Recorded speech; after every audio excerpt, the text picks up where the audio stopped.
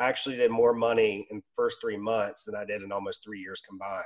Well, you know what I would say on just hearing that is that sometimes the safety net is what holds you back from performing, right? So Hmm. you jumped into a sink or swim.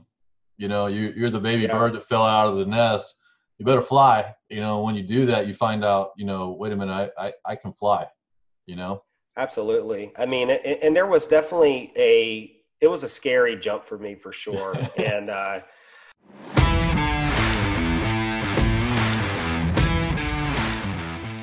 So here's the big question. Have you ever been so financially frustrated from years of poor financial decisions only to wonder, why didn't they teach me in school anything about how to manage money?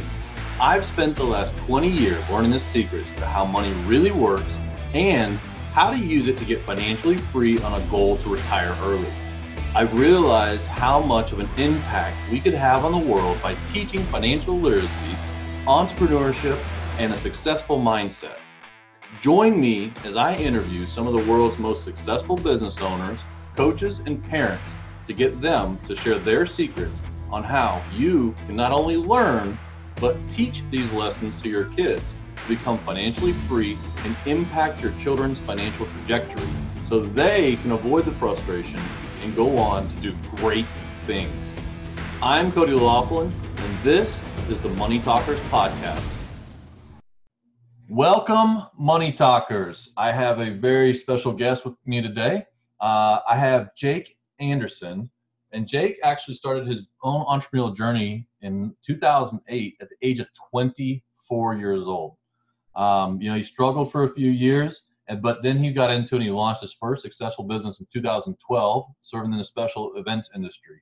And what's amazing that Jake's been able to do is scale his business and then step out of the operations and really work on the business from outside of it, which is really a major goal for a lot of people. Jake's a husband and a father of 2 boys, and he still runs his business around the family first philosophy. Today, Jake has started a brand new mission that I'm excited to talk to him about. It's serving other entrepreneurial fathers to help them achieve greatness in business while serving their family to the highest level. So he has launched a new podcast, and he is the host of Chief Executive Dad Podcast. Jake, thanks for being here. Cody, I'm super excited. I appreciate you having me on the show. Man, this is going to be fun.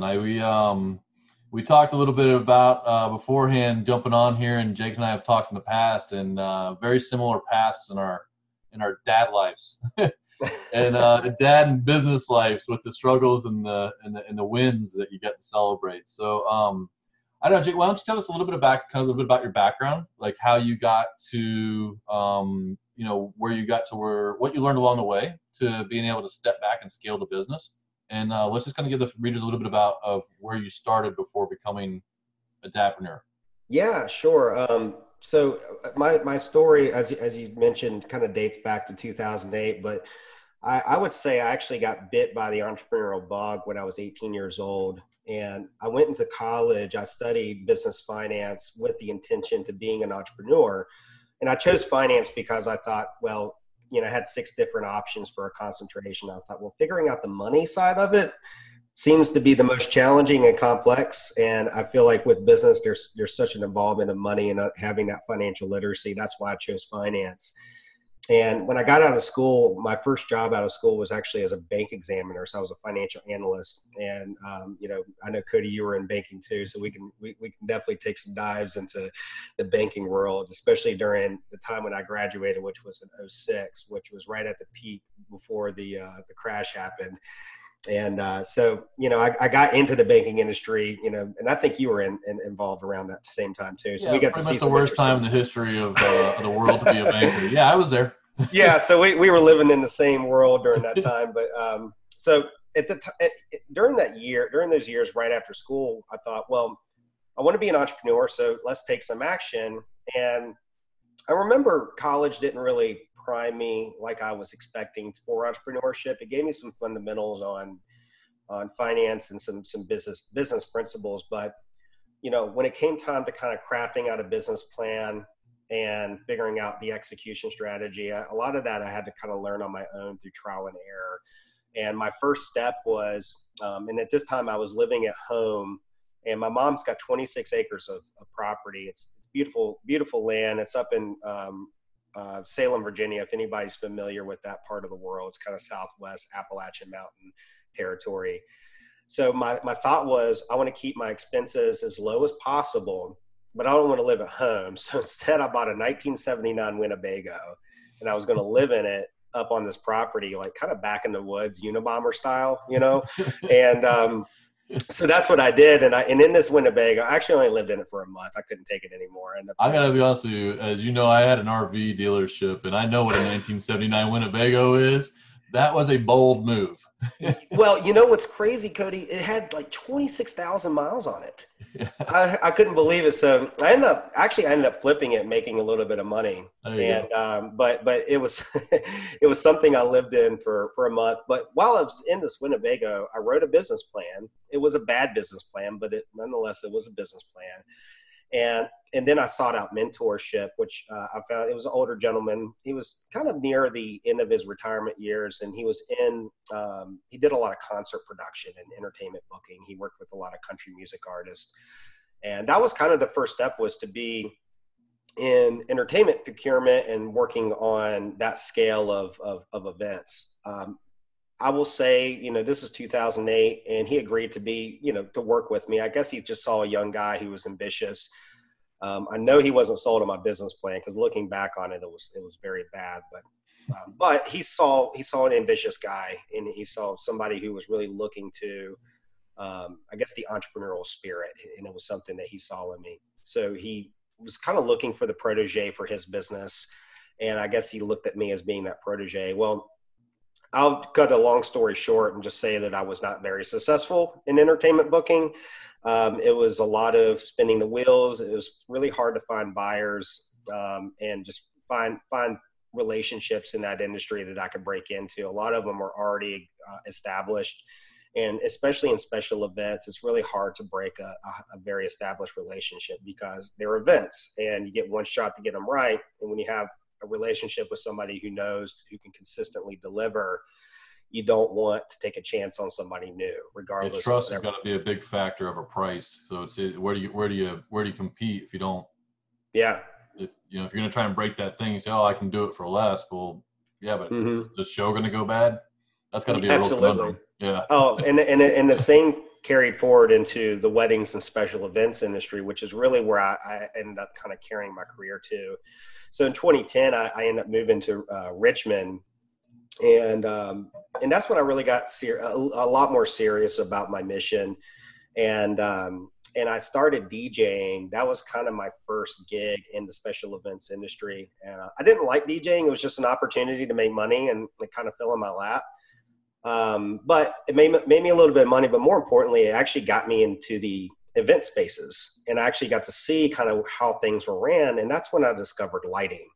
So lighting was the first real traction that I found in that industry. The DJing was kind of peppered here or there. I'd get a gig here or there. And it was actually another company who was putting me on some jobs, but the actual lighting design is where I discovered a niche. It was something that I connected with pretty well from a creative standpoint.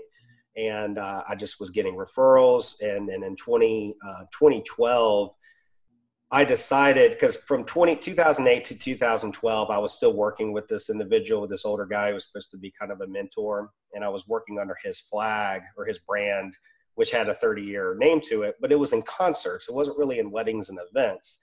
And in a lot of ways, that partnership was really holding me back. And I come to that realization in 2012, when it was almost like running through water. You see there's opportunity there and you're running for it, but this relationship's really holding it back. So I disbanded from that in 2012, launched my brand, which was Lighting Professors. That was the name of my company, and I still own it to this day. And it was crazy, Cody, because basically, and I like to start the clock really at 2010, because that's when I moved to Richmond and got in special events. But from 2010 to 2012, September 2012, so almost 3 years, and I'll be completely open about this, I did $27,000 in revenue. Okay. So, which is not very much. It's a side business. In fact, I Yeah. probably lost money when I really factor in my expenses. I don't even want to think about it, but that's what happened. The first 3 months after I disbanded from this partnership, I did 30 grand in revenue. So Yeah. I actually did more once I realized that there was a problem and I eliminated that relationship. I actually did more money in the first 3 months than I did in almost 3 years combined. Well, you know what I would say on just hearing that is that sometimes the safety net is what holds you back from performing, right? So Mm-hmm. you jumped into a sink or swim. You're the baby Yeah, bird that fell out of the nest. You better fly. When you do that, you find out, wait a minute, I can fly, you know? absolutely. I mean, and there was definitely it was a scary jump for me for sure. And, but there was also, there was a couple tactical things that also I felt like once I eliminated those issues, one was the branding. I actually would have, because he was in concerts, and this is kind of trying to think of how to explain it. Um, it was an issue that I was aware of that he was kind of, I guess, disconnected from, or he didn't see as a problem. But his branding and his logo and his website was so outdated, and it looked like something for concerts, and I'm going for weddings. I actually would have venue managers come up to me and say, listen, I love you and I love working with you, but I'm literally embarrassed to give your card to my clients because of how bad it looks. I thought, really? That's interesting. So I remember, like, there was a few, that was one example of it, but there were a Well, few issues like that. you And think about that, Jay. It's like, oh, don't worry. Like the bride's not real visual about her wedding anyway, right? yeah, right. I know. Like she doesn't really It's, care how it looks, so don't worry about that, right? Like so the I can't, brand, yeah, like that's probably one industry where you probably couldn't pick a more highly scrutinized. oh yeah, I Yeah. mean it really makes a difference, the visual connections there. And I had actually invested quite a bit of money into my branding, which was money worth spent or worth invested when I got started, because I understood that there was a huge visual connection, and creating that relationship in your branding was so important. But from that point on, the business kind of just skyrocketed. From that momentum never slowed down. And in 2014, that was when I left my full-time job and I jumped ship full-time. And 2015, was still in the operations. And I got to a point, So especially you those were, just to two backtrack years. real quick, you still running this as a side hustle? Well, I mean, it's a fully staffed business, but Yeah. I'm just not in the operations anymore. I No, only but I mean, manage. you said when you left your full time job, Mhm. is that when were you considering the lighting your full time job, or were you still working? So I was still in banking Yeah. in 2013, and then I left the banking job in 2014. And actually, the day I left my banking job to go full time in my business was also when my first son was born. I was going to ask you at what point of this along the story were your kids born? So Hmm. you left the full time job, the security in the bank, Hmm. and went after your side hustle. I mean, I get it; it's a business, so I don't mean to I don't Oh, believe no, in side no, yeah, hustles, but I mean, um, and at the same time, your son was born. yeah, Boy, yeah. that's a sink or swim position too, huh? Yeah, it was. I have this like track record of doing. Of I, I guess like one of my superpowers is I feel like I can take very scary steps in business and somehow be okay with it, and be able to kind of maintain a grounded mental state as I go through it, because that a lot of people will look at that like you. I mean, I remember my parents looking at me like, you got to be nuts. Like, what are you doing? I thought, well, I just know that I need to be full time, and I know for many reasons it's the momentum. I can see in my pipeline, like there's some. It's like it was a calculated risk. It wasn't all speculation. I knew it needed to happen, and in fact, the year that in 2013, I think I did like I think it was like 70,000 in revenue that year as a side business, and then the first year I went full time, I did 152. Yeah, But it had my full attention, and yeah. that's what happens when you give something your full attention. It just tends to even scale faster. Um, and actually, that year in 2014, I also got my first office space too, and actually had a little showroom.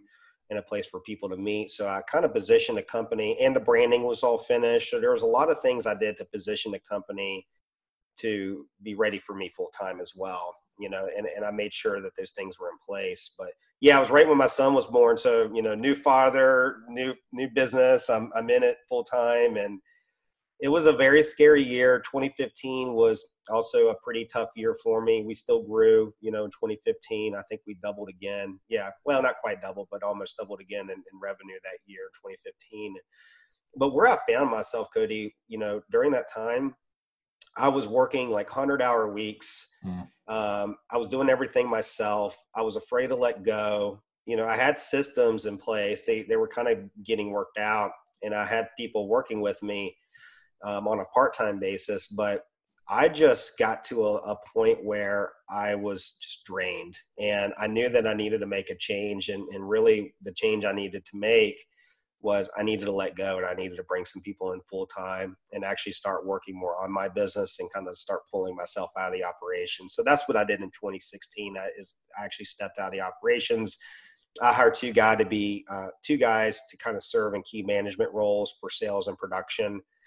And in that year, we continued to grow, not as much growth as the year prior to that, but it really skyrocketed again in 2017, after they had a year to kind of season into their roles. And then in 2017, I did another scary thing, and I moved 3 hours from my business back to my hometown in Roanoke. And I did that for family. That was a family first decision. And that is the reason, this kind of starts the whole philosophy around building a family first business, is making decisions first for your family versus your business. And I knew that, we didn't have any family in Richmond. I love Richmond. It was a great town and still is. I always enjoy going back to visit, but it just isn't home. Home is where I live now. It's in Roanoke, and I'm closer to my parents, and my kids have the opportunity to grow up with seeing their grandparents more. There were some things going on, with my mom that I needed to be there for as well. So I wanted to make sure that I was there for her, but I made sure I had systems in place. I heard one thing though, there were like, and that jumps out at me that can be applicable for parents, is that you said, look, here's the goal I wanted to have, and then you work backwards into how to get there, right? So you said, I made a family first decision. I want to move back to Roanoke, right? Like, it wasn't just, well, let's just move to Roanoke. It was like, okay, if I'm going to move 3 hours away, how do I spend more time with the family, right? How do I get back to being close to our families, And so you have to kind of set that goal and then back into how to do that. Like, what systems is it going to take? What do I need to do to prepare for that? And I think a lot of times as parents, obviously we make the decisions because we want the best things for our kids, but sometimes I don't feel, maybe we don't look at the result we want and then work backwards like you would in a business. Right. Yeah. And to take absolutely. That time to step out, to step back and almost say, like, it's just a thought I'm having with you where, I believe in that working on my business, not in my business sometimes, but this is literally the first time I've ever thought about, like, working on my family, not in my family. Yeah. That's a great way of putting it. Yeah. That was kind of an epiphany I just had as I was listening to you, and I'm like, you're strategically you're like, okay, this is what I want to do for my family. How am I going to get there? Like, back into it. Like, you can do it all day in a production line, or like if you want to increase sales, like we got to increase, leads and that kind of stuff. But like as a family, head of family, a CEO of the family, if you would, like if there's something that you want for your family, first of all, you need to identify it. But second of all, like, look at the steps it's going to take to get there, and then realize if you can do that. Because if you can break down a big goal into small steps, it's very much more attainable. Yeah. And I love that, working on your family and not in your family, and kind of that concept, because as you're, and that's why I love like the whole dadpreneur thing, is because it kind of encompasses the two major roles that you have as a father. And then, and father, family man, there are single fathers out there, and then there are, families, but they're all families, right? We're all part of a family. And then you have your entrepreneurship. And that is a lifestyle. So figuring out how you can work on both of them, but putting the family first. Let's do this. I'm going to stop us there because we're going to do another section with you and do a second recording. But I think that's a good place to stop, because right now is when I want to start getting into talking about being that dadpreneur and the challenges and the strategies that you're using to raise a successful family and to put your children in the best position to have success. Sure. So join us. We're going to take a break here and catch us on episode 2. Thank you, Jake. Awesome. Thanks. Thank you for listening to another episode of Money Talkers with me, your host, Cody Loeffler. Please come join the Money Talkers community. Simply open up Facebook and search for the Money Talkers for parents who want successful children. Or if you're on Instagram, come follow us for weekly updates and quick, successful mindset posts to impact your day. Our handle is @TheMoneyTalkers. And remember, if you know somebody else out there that could benefit from this podcast, please make sure you share it to them so we can have the biggest impact and change our young people's financial future. Let them know that you're a money talker.